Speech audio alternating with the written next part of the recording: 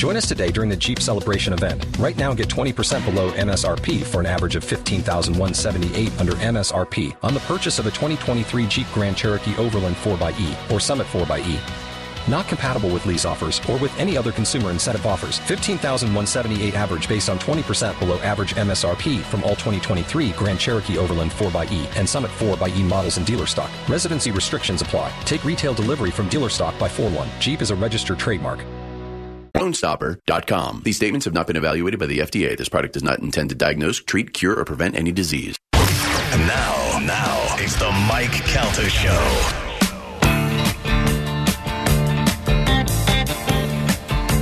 It's 9:07 on the Mike Calta Show. It's 102.5 The Bone.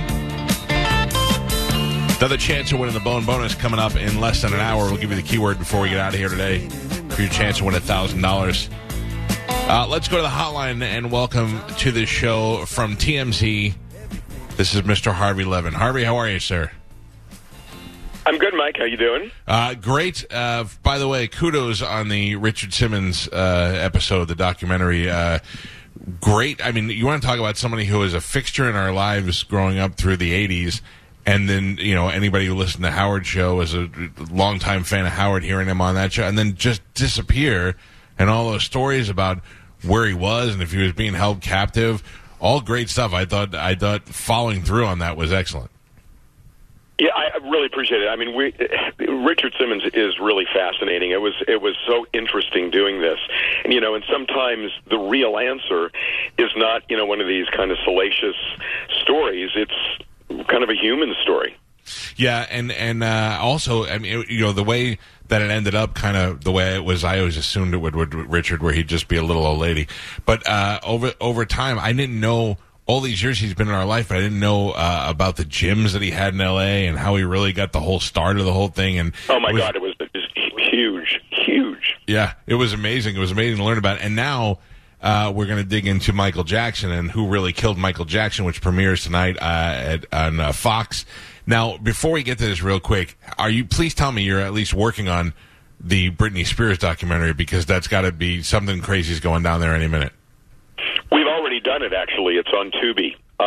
We did it, it dropped, I think, 2 weeks ago. Yeah. And it's on Tubi. Yeah, no, I'm sorry. I know that there is, but I mean, there is going to be a follow-up. Yeah, there's going to be a murder or a suicide or something. I mean, look, you see this evolving. Absolutely. Yeah. And is there any way, I mean, you guys are, closer to these situations. I mean, is there any way that step in and save, like one of the saddest things I ever saw was when she was shaving her head in that thing, and I thought, if that was my daughter, my heart would be breaking.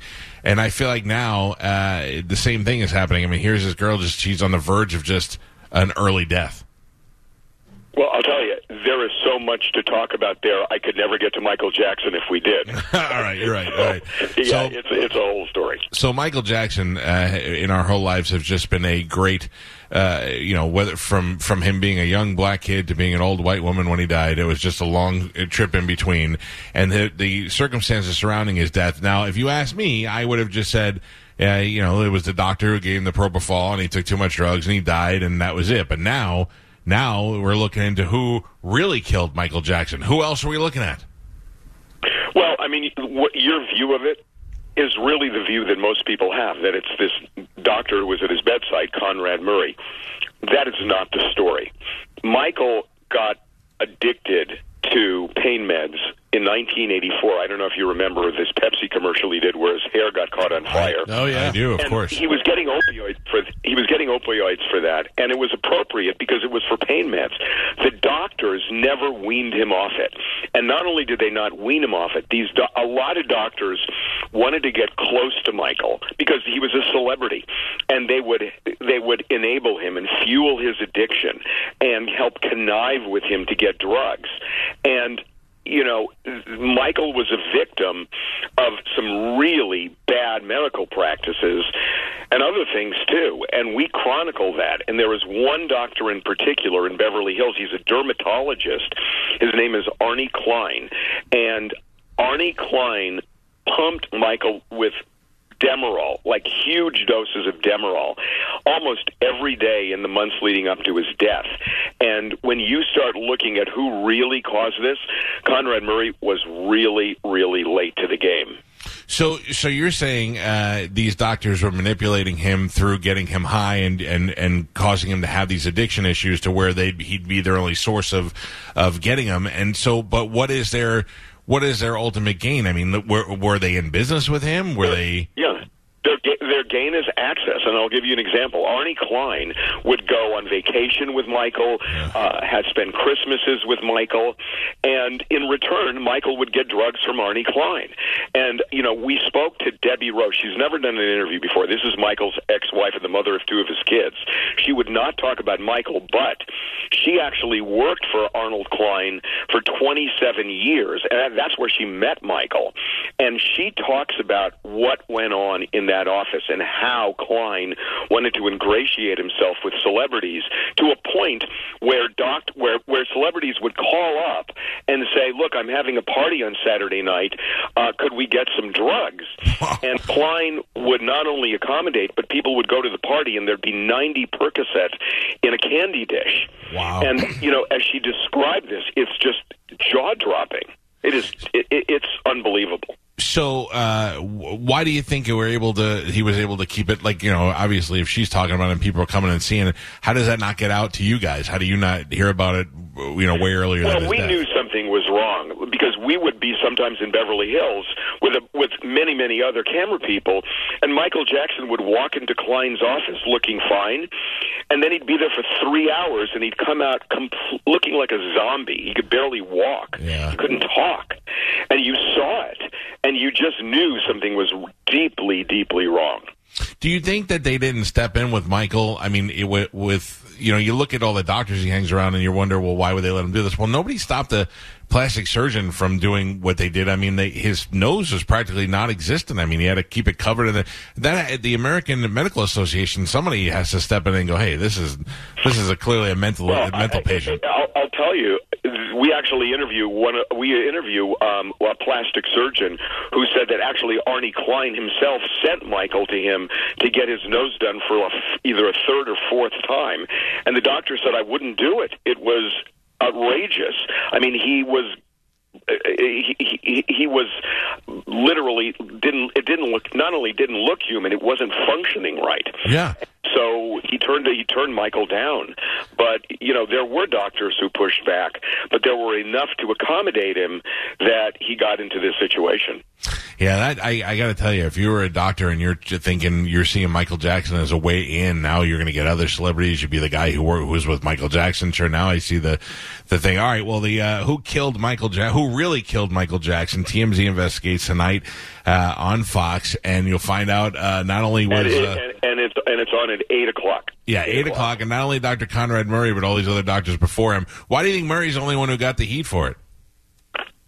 Well, it's interesting. We talked to the lead detective in the case who said he thought it was really the guy who arrested Conrad Murray, and he said it was unfair to lay all the blame at his doorstep. But for better or worse, prosecutors only focused on that moment in time and not everything else leading up to it. Yeah, that makes sense. All right, well, Harvey Levin, always great to talk to you, and we'll check it out tonight at 8:00 on Fox. Who really killed Michael Jackson? Thank you, sir. Okay, Mike, see ya. Have a great day. There you go. God, that's insane. You think about Michael Jackson's whole crazy life and all the things. I mean, so he's a child superstar. So you, Carmen, you probably don't know this in Spanish. You probably don't remember this. When we were kids, a Jackson 5 was a big deal. Not only were did they have good songs, but they were on TV a lot because they would be on the variety shows, but then they were a cartoon. I think there was a Jackson's cartoon on Saturday mornings. Were they on the Brady Bunch at one point? I don't think so. No. I know the Brady Bunch did their David own Jones thing. was. I think they were on the Partridge Family or something like that. Is that what it was? But they were definitely not on the Partridge Family. There was a Brady Bunch cartoon, wasn't there? Yes. So I wonder if maybe the cartoons crossed over? Maybe that's what I'm thinking. Because they did do a thing with the Brady kids where they had a band as they got older. So you have that. You have the Jackson 5. Then as they got older, the Jackson 5 starts disappearing and Michael starts emerging. And Michael comes out in the late 70s, early 80s as a solo star with Don't Stop Till You Get Enough. And Off the Wall album. The whole Off the Wall album is great.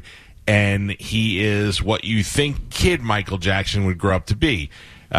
Big hair, he had that fat nose, and then after that, I don't remember how long between Off the Wall and Thriller, but you didn't see Michael Jackson anymore. And I remember Eddie Van Halen says when he got the call to do the solo on the album, they said Michael Jackson, and he said Little Michael Jackson because he thought like the little kid from the Jackson 5, and then went down there and did it. So you didn't really see Michael Jackson.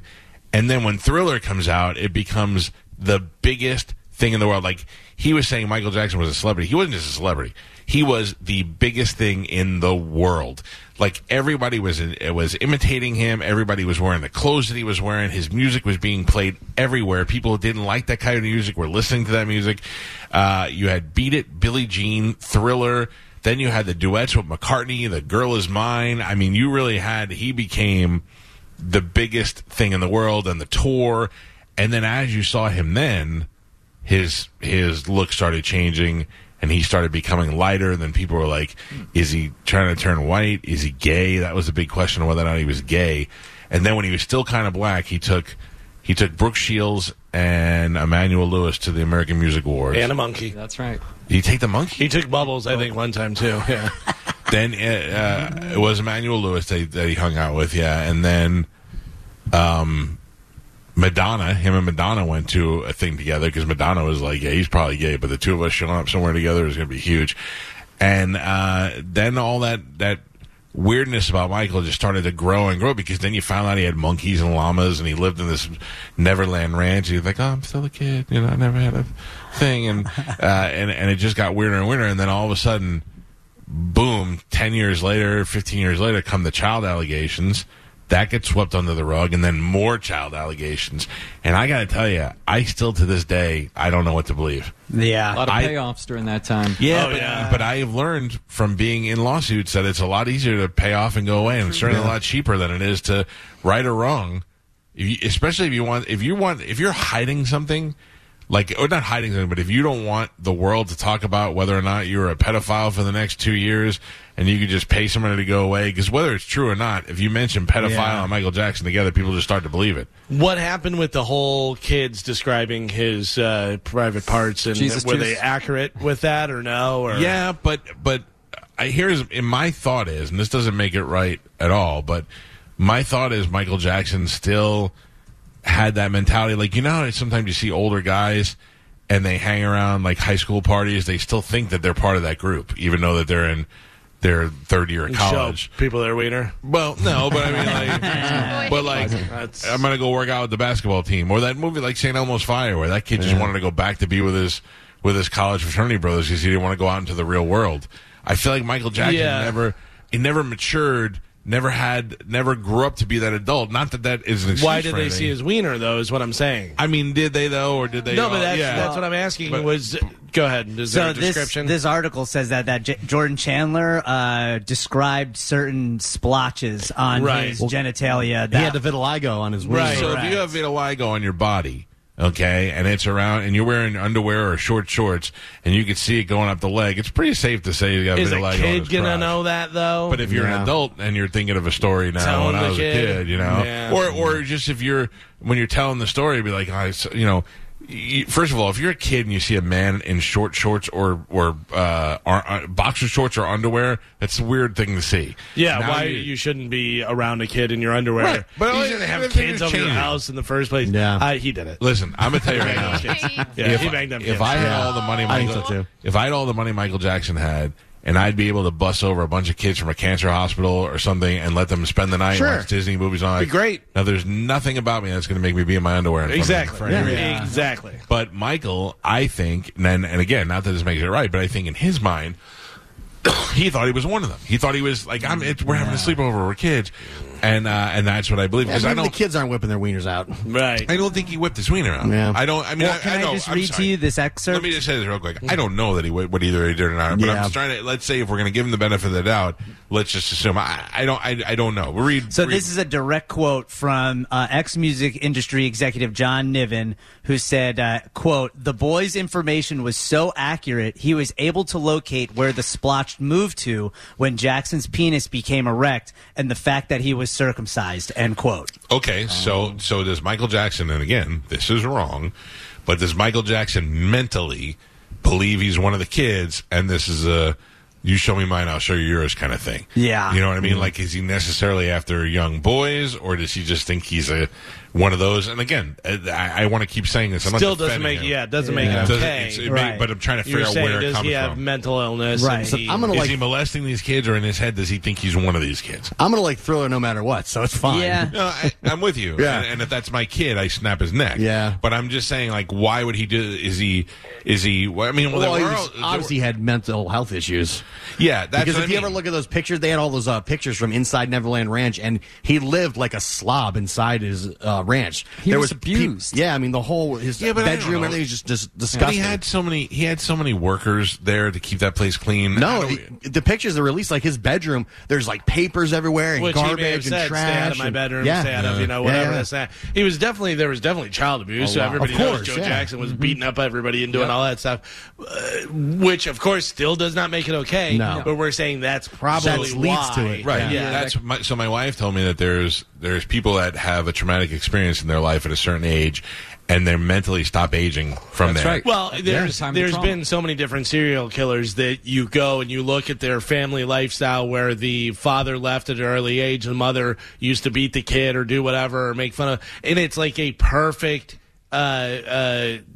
perfect recipe for a serial killer, right. And it happens time and time and time and time and time again, where you're like, the kid never had a chance. Yeah. Well, I have to tell you, if you